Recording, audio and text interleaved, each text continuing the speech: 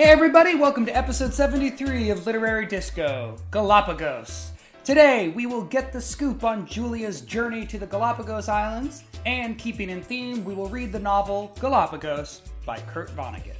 But up first, we'll do a bookshelf revisit, a segment in which Todd, Julia, and I each take a book down from our shelves to discuss. I am actor and filmmaker Ryder Strong. Joining me are essayist and radio personality Julia Pistel, and novelist and critic Todd Goldberg. Hi guys. Hey, Ryder Strong. How you doing? I'm tired. Imagine that. How's fatherhood? How many hours a night are you sleeping? On a good night. I think we're doing well as far as I'm mostly tired because I'm also directing Girl Meets World full time. So that is a pretty stressful job that requires homework and stuff too, on top of being a father. So I think I went back to work pretty early. Like I could use another couple weeks. And then 14 years. Another 14 years, yeah. And then my wife is also going back to work this week, so we're jumping right back in. We're kind of living our lives as if we never had a child, which is probably the it's wrong way to do it. It's going to make for a great memoir for your son in about 30 years. Yeah, no, I mean, he's a good baby. Like, he actually is sleeping like 5 to 6 hours at a time, which is what a lot of people are, wishing they could have. So far we've been really lucky. He's not like super colicky or crazy or, I don't know, he's awesome. I mean, he's pretty boring, which is great. I have seen The Prodigal Son, listeners, and here's what I can tell you. Pretty goddamn cute. The gene pool of the Strong family, in case you guys weren't aware, pretty goddamn good. Yeah, it's cute. Yeah, it's cute. A very cute baby. Very cute baby. And he'll be contributing to the show soon. We're gonna have a whole segment called Literary Children's Books that will be starting in 6 years, and where he'll be commenting almost solely on the works of Dr. Seuss. 6 years, come on, this is Ryder's kid. Let's he'll get be him reading. in 4. He'll be reading by 4, hopefully 4 or 5. Yeah.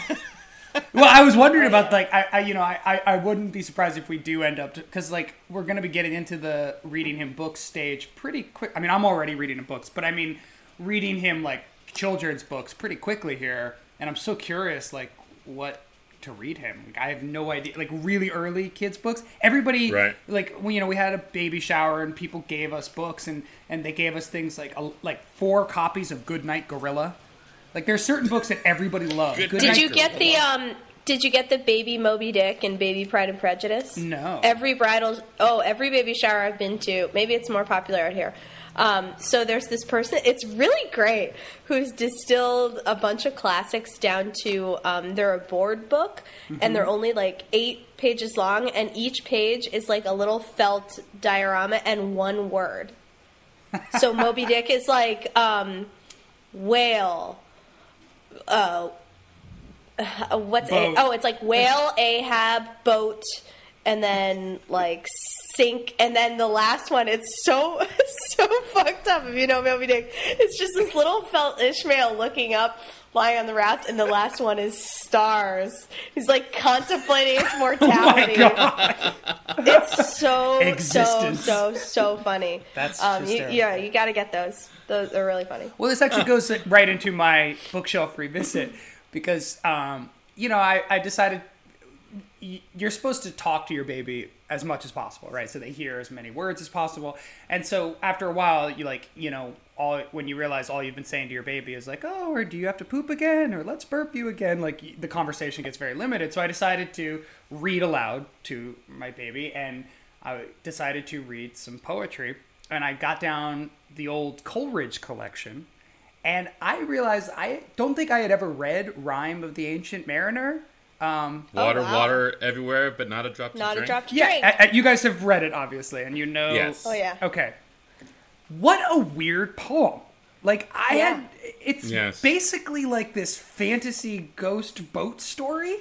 What the hell is going on? Well, first of all, I love the way it sounds. It sounds like a kid's poem, and that's why reading it aloud to my kids. It's got a real so fun. lilting, back and forth verse. Incredible rhythm, and the word choice is just so perfect. And then I also the one I didn't realize that Coleridge himself supplied explanations in the margins for like what was happening in the poem. So like pretty much every edition of the poem has like an explanation. It's sort of like the old chapter headings in books where it used to be like, here's what's going to happen in this chapter. And it would be like, Right. the whole, it's like that every section of the poem that Coleridge himself supplied. And it's just a real weird adventure ghost story. And I was so into it and so weirded out by it. For some reason, I don't know. I guess I had read it maybe when I was in high school, but it didn't stay with me, obviously. Because here I was expecting some sort of, I guess, because I associate Coleridge with Wordsworth and Keats and all the other romantics, I was sort of expecting more of a, like, pastoral scene about, I don't know, but obviously it had to do with boats, but I don't know, I just didn't know what I expected, but instead it just becomes this kind of crazy adventure story. And it was really, like I said, it felt like a great kid's poem. A little disturbing, and there's obviously some heavy religious overtones, forgiveness those and guys, sinning, but it was... those guys were deep into lore and mythology and ghosts, and even then, writing the High Seas it had been something that had been going on for a long time, and it was a thing of great mystery. Right. So it makes sense that it would be like that. But you want to hear something weird related to the Rime of the Ancient Mariner? So this week I got a message on my office phone at the University of California, Riverside, from the English teacher I had in high school who taught me the Rime of the Ancient Mariner. And she was inviting me to come speak at the library, and she said, I don't know if you remember me from the old English Lit days, but you were my student. And I was like, oh my God. That's so cool. I literally, I hadn't thought of, I thought of this woman fairly frequently over the years. But so then I called her, and I didn't know what to call her. So she said, she said her name, and I'm like, well, and by the way, in my mind, when she was my teacher, she was 800 years old. And so before I called her, I went and pulled out the old yearbook, be like, oh my God, so this woman's got to be like 90 now at least. And of course, she was like 27 when she had been my teacher. Oh God, it's so disturbing. So she had retired, like 10 years ago, and I was like, oh, so I'm just a horrible person because in my mind she was 800 years old, but I didn't know what to call her, and I was like, well, I could call her Miss whatever her name was, but I don't. Maybe she's been married since then, so I just said, oh, fuck it, I'll just call her by her first name. And then I had to say to her, hey, it's weird, I'm calling you by your first name. And she then said to me, well, when I was teaching you, I was working with people that had been my teachers in high school, so imagine how that felt to me. And wow. I was like, oh, wow. You really were super young. Wow, I was a dick. Yeah. The conclusion to every Todd Goldberg story. Yeah. And then I realized I was a dick. And then I realized I was horrible. And she said to me, I have to tell you, Todd, I didn't imagine you'd end up a professor. And I was like, yeah. Ooh, burn. I couldn't have predicted that for myself when I was 15. And she said, but you always were very creative in your lying in class. I was like, yeah, that I recall. That's awesome. So, that's a weird confluence of events. So what's your revisit, Todd? Well, I haven't been reading anything.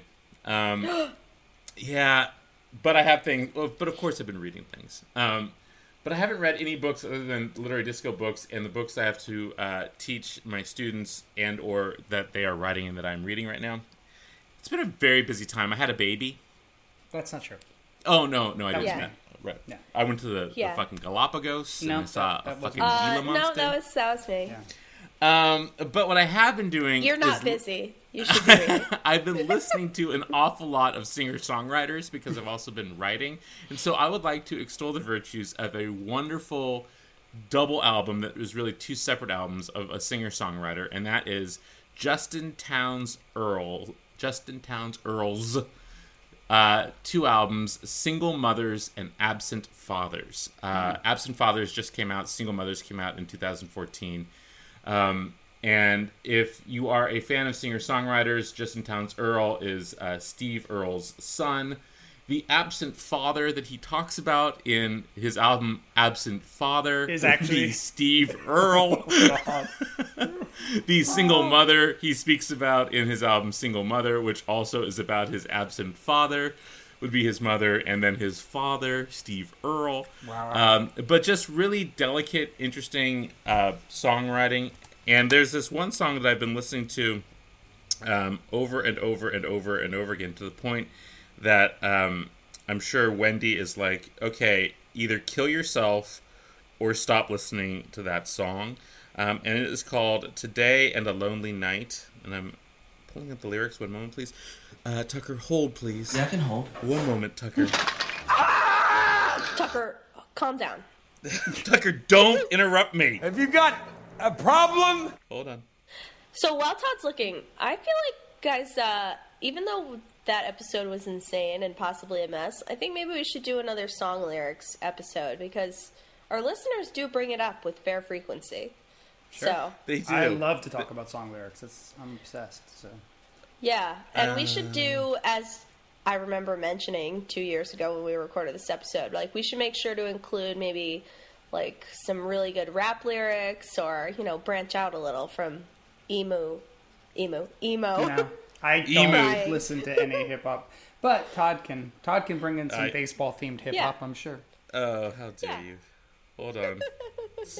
So the song Today and a Lonely Night, which is a very sad and depressing song, but it includes this great lyric. My baby just called and said, the Midtown Tunnel is open, so let's ride. But I said, darling, I just don't feel much like going to Brooklyn tonight.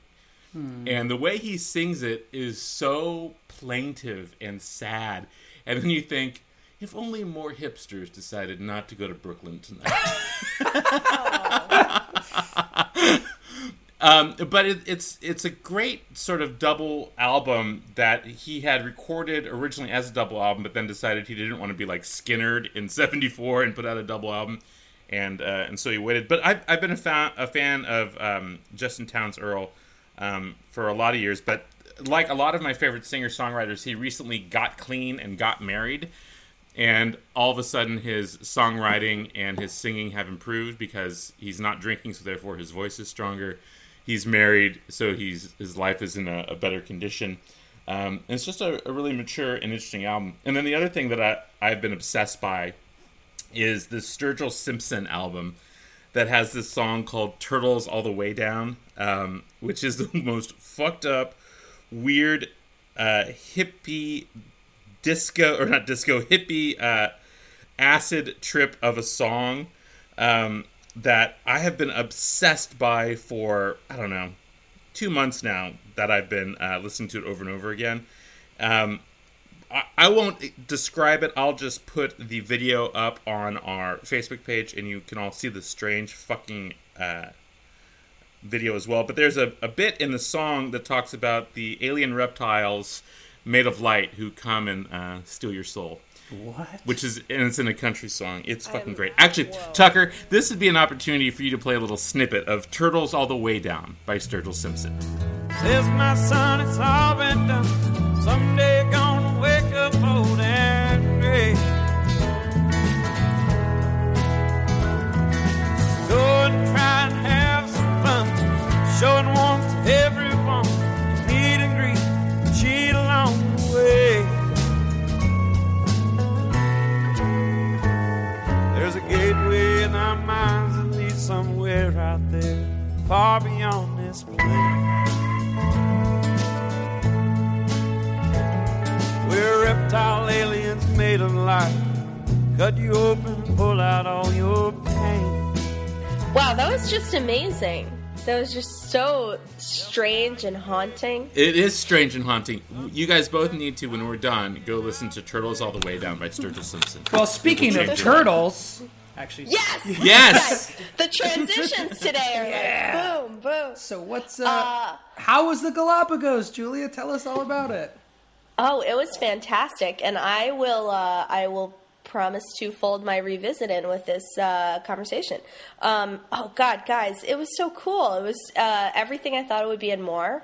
The animal situation is unbelievable. I mean, like, just so close to birds and sea lions just every minute of every day. Really? How long did it take to get there? Well, we flew into Ecuador. We flew through Panama, where I left my wallet on the plane, which was sort of a classic. And then I just walked back to the plane. I was like, I think my wallet's on that plane. They got it for me, and it was great. Oh. So you got fucking lucky. That plane could have been in anywhere. Burundi by that point. Anywhere. And then from Ecuador, you fly out, and it's a couple hours out to the islands, and then you basically have to be boat bound, because what's amazing about them is that they're a national park, so it's really restricted as to when you can go on which islands and where you can go, and you can never go off the trails and all this stuff. So, you kind of live on a boat that goes island to island, and then every day you get off and you snorkel with sharks and penguins and all kinds of cool stuff. That is weird. The tropical penguin is a strange thing. It was, and so it was like the second to last day, and we hadn't seen them yet. And I didn't want to be that like jerk who was like, I gotta see penguins, but we're about to jump in the water. Give me penguins! And I was like, the old penguin jerk. There's lots of those. That jerk. That old penguin jerk. Give me penguins or give me death. Bobo Johnny on the penguin high. Give me a penguin, little I'm not happy until I've seen a penguin. Oh, man. So we're sitting on the Zodiac, which is this inflatable raft type boat with which you go to land or to snorkeling locations. And we're about to jump in, and I'm like, so, if we were to see a penguin, what should I be looking for, Like, I'm looking for tips. A flightless waterfowl that looks like it's wearing a tuxedo. And the guide was, like, laughing, and he was like, they're really hard to look for. You'll know it if you see it. I don't know. So we get in the water, and, like, Greg and I are sort of alone. We're slow. We're, like, taking our pictures and whatever. And from between Greg's legs, 4 penguins suddenly just, like, torpedo through the water. They move so fast. They move unbelievably fast, like a bullet, and then they can just hover, and then they pop up to the surface, and they just, dart around. It's so cool how they move, and they're really cute. They're really cute. Oh. So they will take your eyes out, though, right? They will take your eyes out. You can't love them up. They'll peck your face. I mean, I didn't try to. They're not like the killer chimpanzees that we've discussed. Look, man, you and I don't know. Your shiesty chimp fear, and then now you're making the penguins out to be evil. Like, not all animals are evil geniuses. Todd is officially the first person in human history to be afraid of a penguin. This is why he wants to live in the desert. He wants there to be no other life forms except maybe slow turtles. And No. This is a true story. Yesterday, Wendy and I and our 2 dogs were standing out in our yard, and this giant hawk started hovering above our 2 Cocker Spaniels, and I'm like, oh my God, this hawk is going to take Scout. And so I'm like, get away! Get away! Wow, I would love to. You know what? We should just take Todd to the Galapagos. Just because everywhere he goes, he'll be like, that thing wants to eat me. It's like, that's a flower, Todd. It's okay. Hey, man. What were those Venus flytraps? Oh, my God. When I was a kid, I was pretty sure I was going to lose something from a Venus flytrap. Like, I thought it was quicksand, lockjaw, and Venus flytraps. So Venus flytraps don't, like, snap really quickly, though, I think. I think they just slowly... I wasn't a fast mover as a child, Julia. He could have found himself relaxing in a Venus flytrap and not knowing, I'm just going to rest on this little pillow here. Look, when you put your penis inside of a plant, God knows what's going to happen. Okay, anyway, I don't know how to get back. Wait, so Julia, what was your favorite animal that you saw? Well, the tortoises are amazing because they're basically dinosaurs. Right. And they have this breeding program, and they're like, when they hatch, they're like 4 inches long, and then they end up being, huge. I mean, like, when they extend their necks, they can be up to like 5 feet, I think, tall. What's the oldest tortoise that they know that's out there? Do you know? I don't know.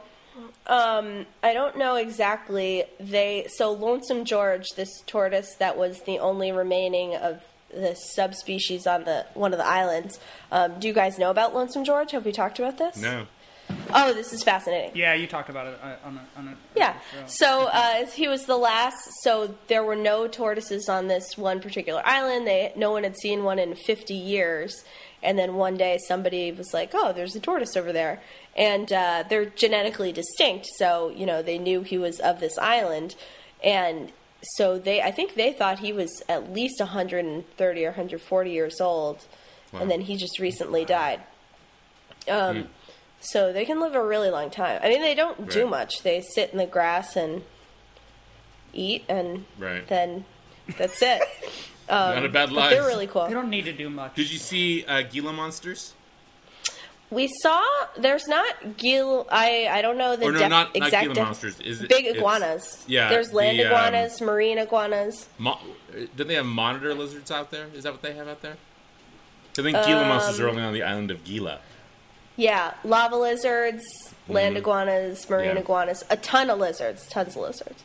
But the swimming with sea lions was another, up close and personal experience. Fuck I don't yeah. know. If you like animals or birds, especially if you like birds, it's just such a crazy place. And then there's the Darwin's finches are everywhere too. So Right. it's all just beautiful and cool, and the history is so fascinating. So for my revisit, when I was there, because I really wanted the vacation to be really educational. So it was already educational in that, part of it was I went to basically a lecture every day on Darwin or people who've tried to live on the Galapagos Islands and all this stuff. And then I also the only reading I brought was 5 books about the Galapagos. So I brought the one we read today, I brought one on Lonesome George, I brought natural history about geology and stuff, and the one that was the best is just a fantastic book. It's called The Beak of the Finch by Jonathan Weiner. It's so interesting. So there was this couple it's just nonfiction, science writing, great book, who were studying these finches on this one particular island. And the study spanned 35 or 40 years. And they got to the point where they knew on site every individual finch. Wow. Hundreds of birds. They could say oh, that's number 412. She's the daughter of 211 and 315. And because their study was so detailed, and finches have no natural predators, so they're very easy to study because you can pick them up and measure their beaks and all that stuff. So since they had so much data, they ended up doing this amazing study on natural selection and evolution, because it's really hard to see species to actually prove evolution through scientific study, because it takes a long time to see natural selection events and then see how species respond. So they were Right. there for so many years that they would see these birds go through droughts or really lush seasons and then see 80% of the population die off and then go and measure all the beaks of the little ones. And it's just a fascinating book about science and birds and Darwin and, whether or not he was right. So He was right. he was right. Yeah, Yeah. I'm just gonna say Hold on some pretty 1 good minute, insight Julia. into the Just world. to be clear, Oh, did you I believe in not evolution, right? tell you guys? Yeah, Yeah, absolutely. Julia went to the Galapagos and came back Yeah. to creation. Yeah. Couple things. It's all intelligent design. It's all it tells us. Also, I'm not inoculating my children from measles. Oh, boy. man. Great. Wow, that sounds amazing, yeah. Julia. Yeah, it was amazing. If you're a nerd, it's just a dream destination, and it was really cool. And there's so much to learn and it's so manageable, because humans have not been on the Galapagos for very long at all. So it's not all muddled with 1,000 years of history. We went to Greece, and I tried to read up everything on Greece, and forget it, you can't. If you think about Greek history, it's too much. But Galapagos, you can really dig deep and learn a lot of what there is to know just for a vacation. Hey, speaking of finches, briefly, before we go talk about Galapagos by Kurt Vonnegut, how about the fact that the Harper Lee is publishing a new book about Oh. Scout Finch? ladies and Yeah, we gentlemen. gotta talk about that. Oh, I didn't know anything about this. What? So Ryder's, You haven't Ryder's heard been, this? Ryder has not been on the internet for since 1997. So Oh Harper my Lee, God. they found her original book that she wrote before To Kill a Mockingbird, which is about Scout as an adult. Her editor back then said, no, what you need to do is write about Scout as a child. So she wrote To Kill a Mockingbird. But this book called Go to the Watchman, is that what it's called? Go Tell the Watchman. Was found bound to an original copy of To Kill a Mockingbird in some old file at Random House or whatever her publisher is. And so they're going to publish it in like 2 months or something like that. Oh my god. And it's already, I think it's on Amazon, the day that it was announced, they put it up there and it was already number 3. Well, the thing is, and it's a little more complicated than that, and it's really interesting, and I'm kind of glad you don't know about it so we don't talk about it forever because everyone else is doing it. But, it wasn't, the file wasn't at Random House. Her it was in sister, a safety deposit box or something like that. Right. Her sister, who was managed her estate, just recently died, and then this manuscript suddenly turns up, and as most people know, Harper Lee is really not well and kind of reclusive, so there's a lot of questions about, in whose best interest, yes, this book is, and whether or not she's really it's called Go Set a Watchman. Go Set a Watchman. Go Set a Watchman, that's it, yeah. There's a lot of good pieces out about it. I recommend that our listeners Google around about it, but I don't know. My feeling overall is I don't know how it is ethically, but I still badly want to read the book. So and she says she wants it. Apparently, Harper Lee though is blind at this point, and deaf, and living in an old folks home. But she released a statement saying yes, of course she supports this 100% and all this stuff. But I'm just looking at the cover of the book, and it says Harper Lee, Go Set a Watchman, by the author of To Kill a Mockingbird. And that's just a weird thing. That just looks so weird, by the author of To Kill a... I mean, I'll read the book the day it comes out. I can't wait. I absolutely can't wait. We should do an episode on it. Maybe it comes out July 14th. July 14th, 2015. All right, we'll get a copy. So if anyone from Harper is listening, who's her publisher? Is it Harper? It is Harper. That's her name, Todd. Right. It's also her publisher. Harper is her publisher. Please send us a copy of Go Set a Watchman by Harper Lee. We'd like to read it. We think she's got a lot of promise, this second novel of hers. Yeah. I don't know. You can't really she judge could use the publicity. From the literary disco publicity machine. Yeah. Really good for a little author like her. We move fucking copies, yo. Harper, get with us. Or as the kids say, get with us.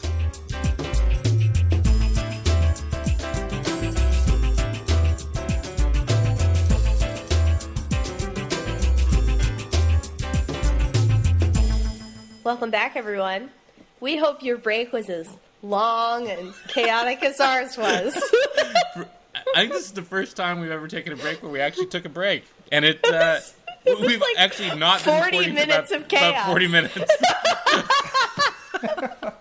During that time, literally the world fell apart for Ryder Strong. No, it's not that bad. His contact went up into his eye, though, and we all know how that is. A contact meltdown. I had a little... I'm just in the middle of production, and production is always a little chaotic. I had a little too much coffee. I had to pee. Evacuation complete.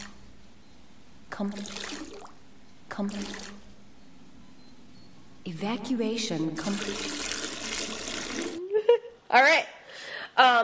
So, I am very interested and excited about our discussion of the novel Galapagos by Kurt Vonnegut. I didn't really look it up, but he wrote this at some point in his illustrious career. In the 1980s. And a lot of people have, in the 80s.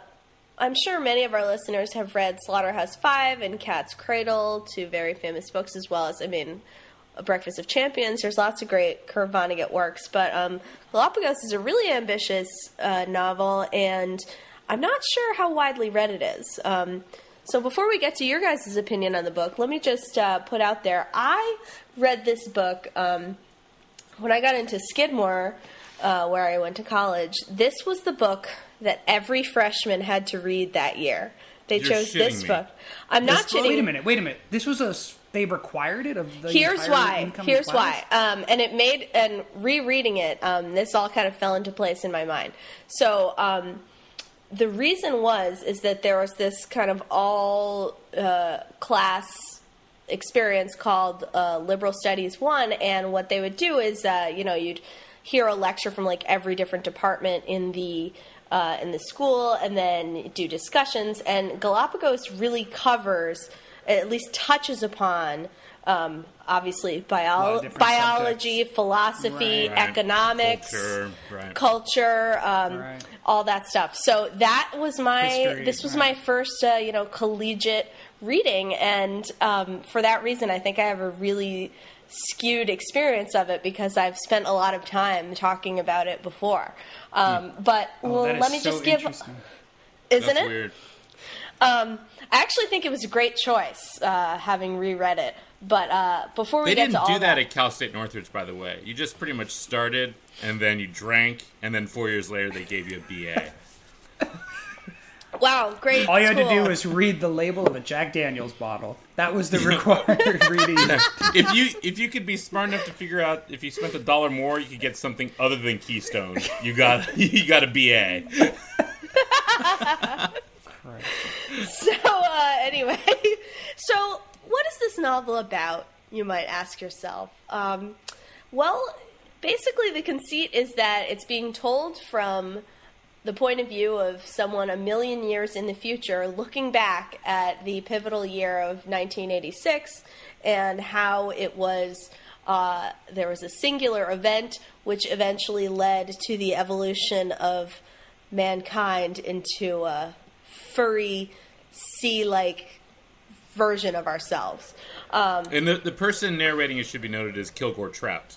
Yes. Who is Vonnegut's alter ego in many of his books. Right. So there's some Kilgore Trout action, but most of the novel really deals with, it's told out of order in a way that I'm sure we'll get to, about humans who get trapped in the Galapagos and end up deciding how to evolve the species. So, with all that being said, how did you guys find the Galapagos? Let's start here. Did it fall in line with other Vonnegut experiences in your life, or do we think this is something wholly different? I would qualify Galapagos as one of the extreme lesser works of Kurt Vonnegut's life. Wow. And I would include that with the book of stories of his that they put out a couple years ago that he had never published when he was in his 20s, which I quite enjoyed, but whose title of which I cannot recall.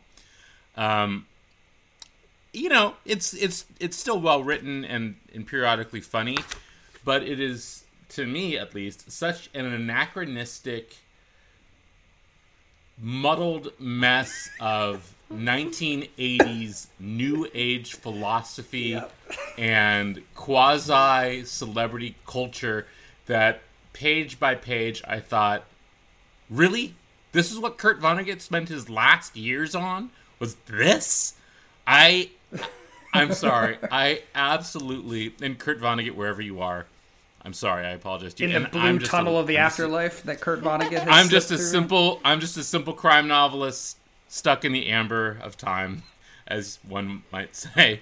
I wanted to fucking kill myself. And I know someone got mad at me for saying I wanted to kill myself reading something else. I don't remember what book it was. Harris. Someone got angry with me for Neil Patrick Harris. I didn't want to kill myself. I found it. It was Neil Patrick Harris. I found it unfunny. I found it anachronistic, and I found it a waste of Kurt Vonnegut's substantial and amazing talents. I've been having a hard time working reading into my life with a newborn and trying to find it's hard to read and hold a baby, and I've been trying to read aloud while holding him and while feeding him. This is the lamest of excuses. Well, no. Not like you're tired or you're busy. Of course. No, I'm very busy and I'm very tired. And so finding time to read has been difficult. And so I'm glad to hear Todd felt as extreme as I did. And that it wasn't just because I started to think, is this going to make all my reading experiences this miserable? Because I said aloud to Alex, I would rather be rereading Finnegan's Wake than reading this piece of shit. I hated this book so much. I really couldn't hated stand it. this book. I mean, like, I was pulling my hair out, and finally, like, I only finished this book 5 minutes before we started recording today because I could not make the time to read this book. I hated it so much. Yeah, man, I'm so with you. I thought it was just a mess, and you know, it makes me question all of Vonnegut because I've only read Cat's Cradle, and I read that in 9th grade or whatever, and I remember liking it. But now I'm like, God, I mean, I've never read Slaughterhouse-Five, which is the book I'm sure Slaughterhouse-Five is remarkable. It's an unbelievable book. Yeah, it's an unbelievable book. But now I am so astounded that Skidmore made its freshman read this piece of crap. They never ever claimed, and as I remember, my professors also never claimed that it was good. Right. Yeah. I mean, it was definitely chosen to be controversial on a lot of levels. So I love and adore Skidmore, so I don't want it to be put out that they were like touting this as the best thing that's ever been written. Right. And I think it was a controversial choice, and they never used it again.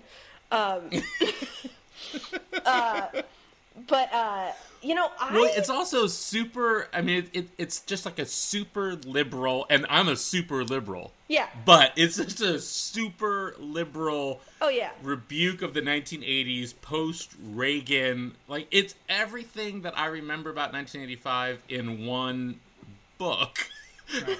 So I can see why a liberal arts college like Skidmore would be like, we're going to read Galapagos because we're going to make sure these children know that President Reagan is the worst thing that has ever happened on Earth. Why did they sound like George? I guess he was still in office at the time. Yeah. So this is all very interesting, and I'm so excited because I mean, I definitely don't love the book, but I do not have the visceral repulsion that you guys have. I mean, I think it's the voice is. I'm familiar with the Vonnegut voice. I'm into it. My major issue with it. Let's break it down. Okay. Is that the way that the point of view is telling the story and the way that it structurally is, you know, like unveiling everything that it's unveiling, it feels like the story is always about to start. There's no sense of presence in the moment. Right, so I had to look this up. You could literally open the book on any page. Well, so I had to look this up because I was so annoyed by just the tense, the actual... and I finally had to look it up, and it's past perfect and past perfect continuous is the technical terms for what tense he's using constantly, which is an event of something happening before the thing that actually happened. You know, so it's like we were doing this when blah blah blah. Right. And this had been going on when blah. And that's this entire book, which is so infuriating. It's like a way to bake in suspense when you actually don't have any suspense in your story. Yes. So there's this constant sense of like, that, you know. And so I lasted about like 25 pages. I was like, okay, something big is gonna happen, and it's gonna be exciting. And then it was like, oh no, the whole book is going to be the about to happen, and the about to happen is really stupid and just not that interesting. And so I had to look up the tense issue because it was driving me crazy. I was like, what is this tick that he's put into the language that I hated it so much.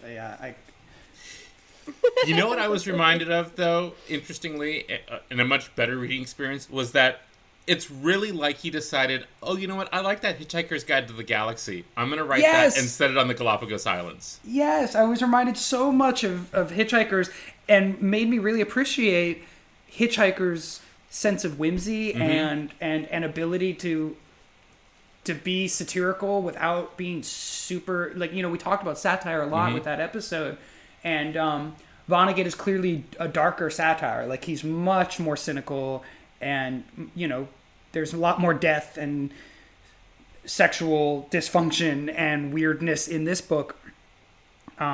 It's a lot darker in general, and not for any good reason. Like it doesn't you know what I mean? Like it just makes you feel kind of dirty and weird at times, and like negative about human race and all this stuff, but I'm not sure what for, and it's not funny enough to really make that biting satire worth it. Like I don't want to go to these dark places that Vonnegut's taking me, because I'm not laughing. It's not funny, so it's not, it's just caustic and biting, and yeah, it's a dark book, and I wanted the mice to show up from Hitchhiker's Guide to like sort of save us with this sense of humor and the sort of, I guess I wish it had gone more sci-fi and crazy the way that Hitchhikers did, in order to make light of everything, and instead it just stayed in this really dark, awful place with hints of some sci-fi and hints of fantasy, but then also constantly trying to make these scientific biology points that don't really add up for me. No.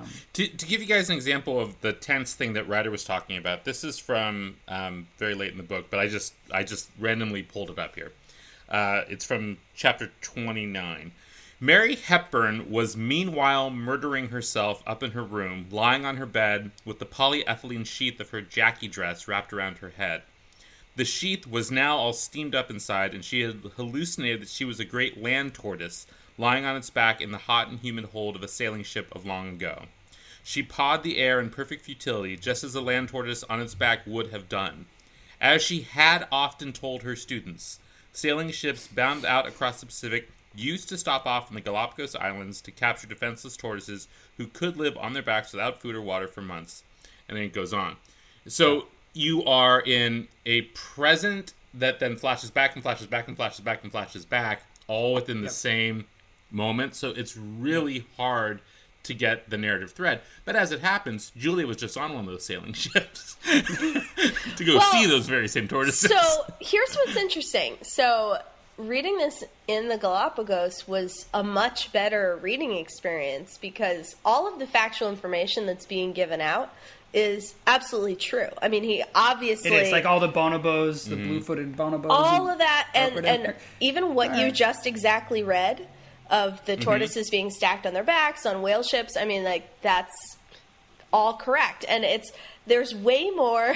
This is such a dumb statement, but there's much more Galapagos natural history in this book than I remember from reading it, because unless you've been there, you don't realize that all that context is just very thoroughly researched. But that's horrible then, because like that's the thing. I didn't know whether to take the facts as facts. Right. Like they weren't, because there's so much absurdity. Like the human race evolves into furry, flippered seal people. Yep.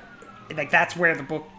Right. So because of that absurdity, I kind of couldn't take anything seriously that it was saying. That turns out to be... I mean, like I said, I didn't know if any of the birds that he's referencing, like the vampire finches, which sounded fascinating. That's a real thing? That's all real, yeah. Oh my God. Oh, See, wow. that's really cool, and yet I couldn't, enjoy that cool factoid because I thought he was just making it up in, his weird, absurdist way. And the other thing about the book that's difficult, and, I don't really believe in the whole show don't tell thing. I think that's the stupid dictum that they give freshman writing students to get them to write scenes. But that being said, there's not a fucking scene in this book. No. And I just wanted to see people talking to each other and interacting. And it's just a constant stream of telling things. And I know that's part of the charm of Vonnegut's work. It's often these digressive, long sections of, of thought and all that. But in this story, it doesn't need it. It's about these people on this island and about this de-evolution of man and all this stuff. It was just an unceasing barrage of voice, and I just wanted to see a single scene. Yeah.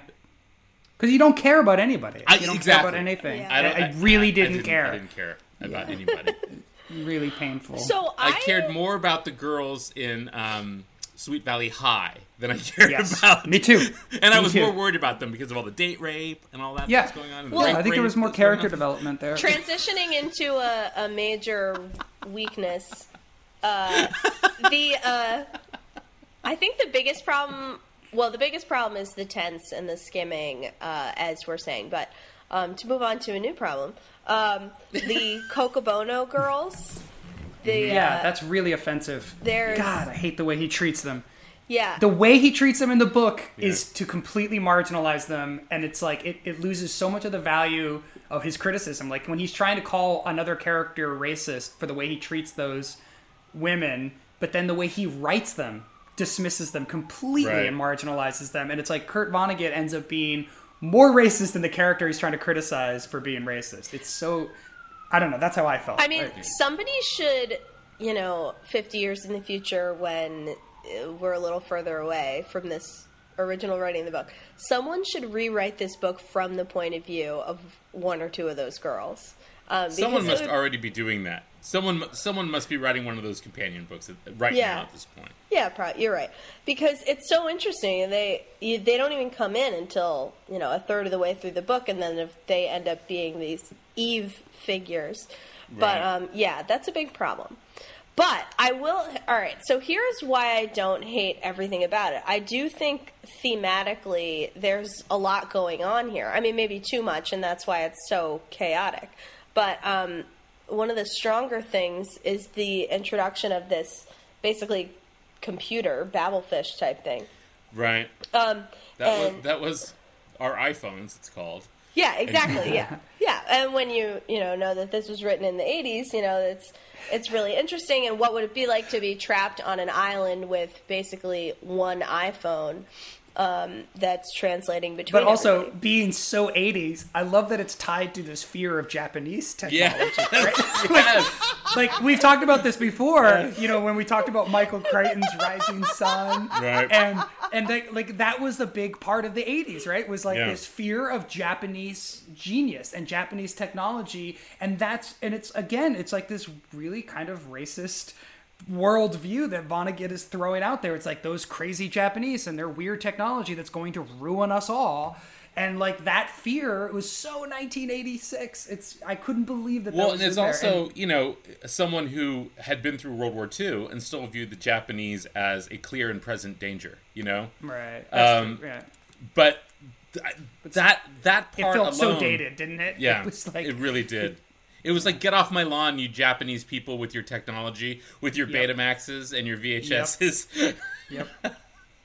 Right. But you do have to hand it to Vonnegut for thinking of this thing that is now part of our daily life. But then I just remembered, oh yeah, well, Douglas Adams had already invented that with the Babelfish thing. In Hitchhikers. There's no way he was not influenced by Hitchhiker's Guide to the Galaxy when he wrote this. Oh, no. I mean...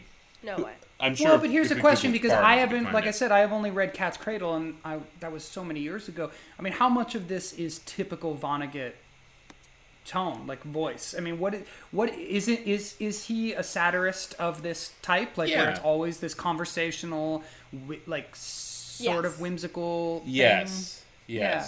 Less so in Slaughterhouse 5 than... I mean, this is far more voicey and theme-driven than Slaughterhouse 5 or Cat's Cradle. But and Julia, you just said this, that, there's all these themes. Here's the thing. Whoever walks into a bookstore or gets on Amazon and is like, you know what, I got to find a book with a great theme to read. Yeah, you're right. I hope this is filled with themes I like.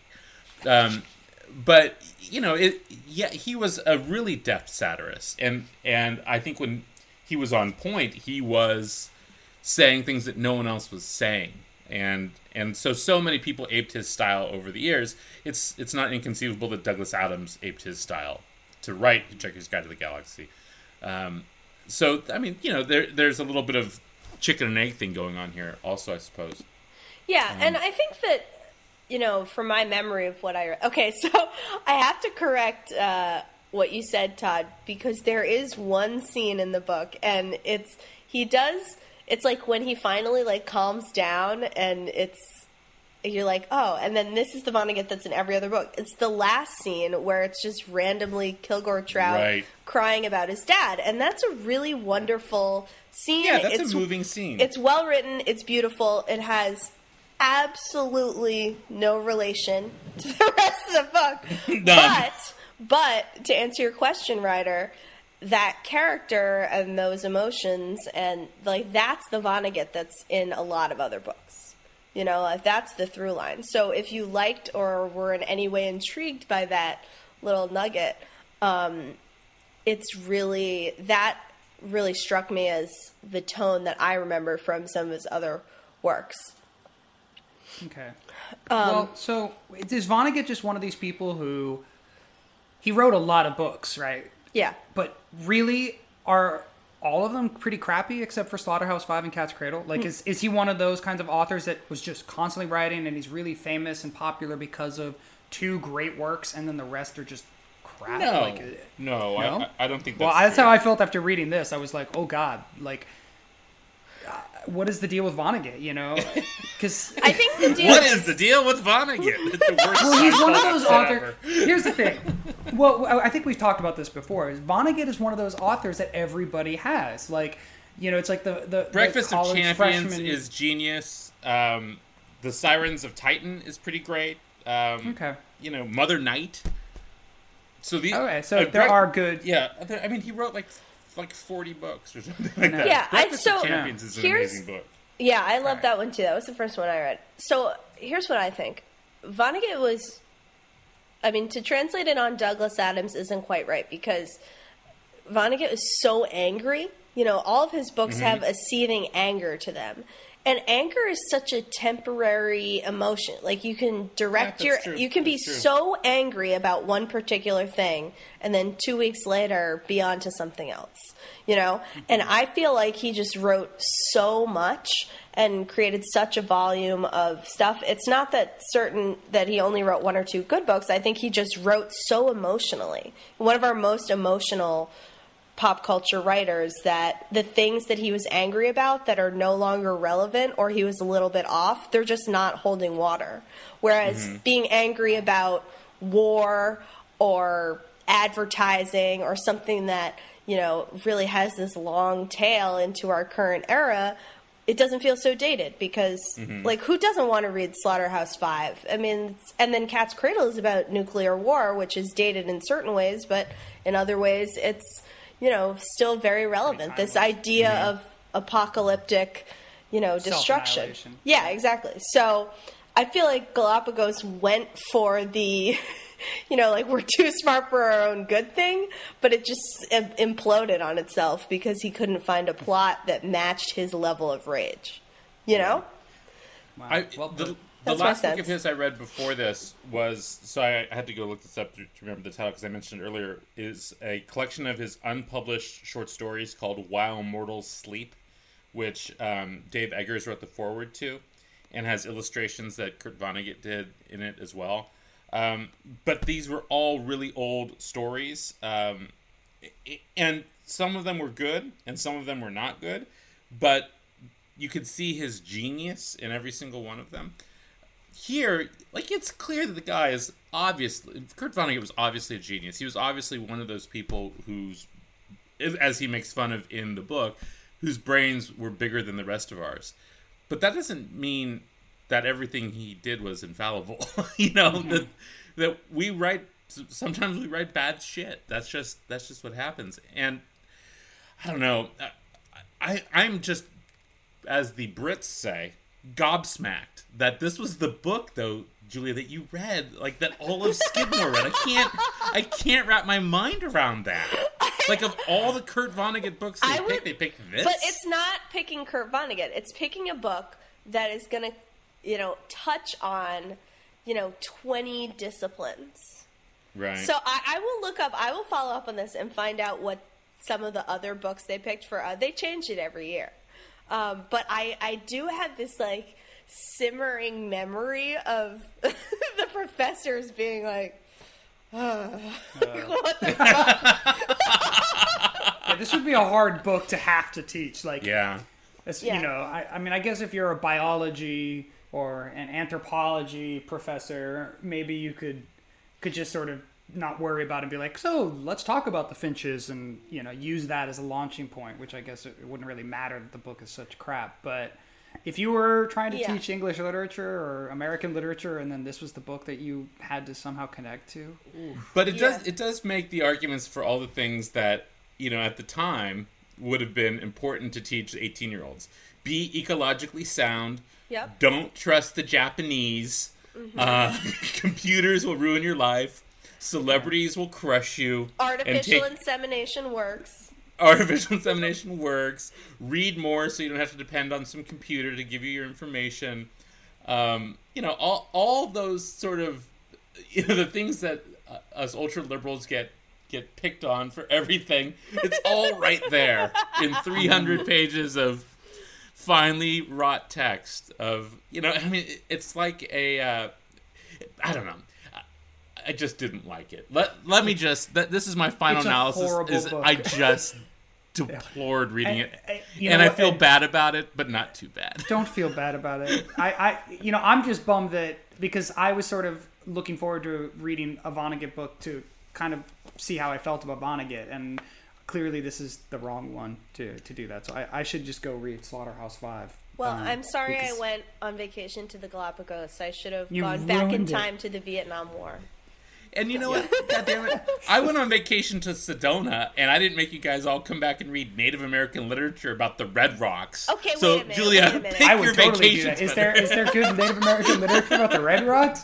That sounds good. I'm Yeah, some totally into interesting Pueblo stuff, actually. that. All right. So, I mean, I guess just as a final broader thought, when you guys travel to locations, I always do this. I always try to read at least I 3 do. books related, either whether it's fiction by someone from there or just something beyond the 2 pages in Lonely Planet that's like, oh, Galapagos is the seat of evolution, blah, blah, blah. Yeah, I don't. I never have. I probably should, but for some reason, it's never happened. I do a lot. Like, when we went to Savannah, I read Midnight in the Garden of Good and Evil, and I read some nonfiction about that.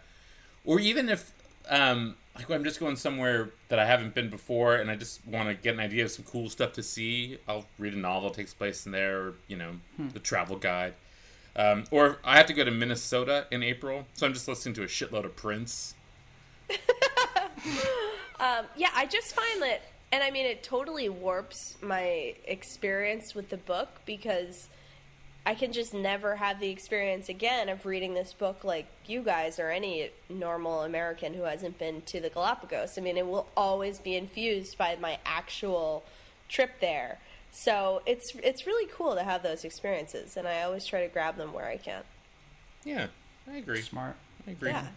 But let's just pick better ones. All right. Well, okay.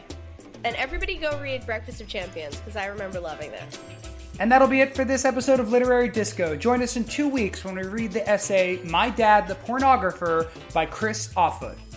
Literary Disco is edited and produced and saved every week by Tucker Ives. Like us on Facebook, follow us on Twitter, and thanks for listening.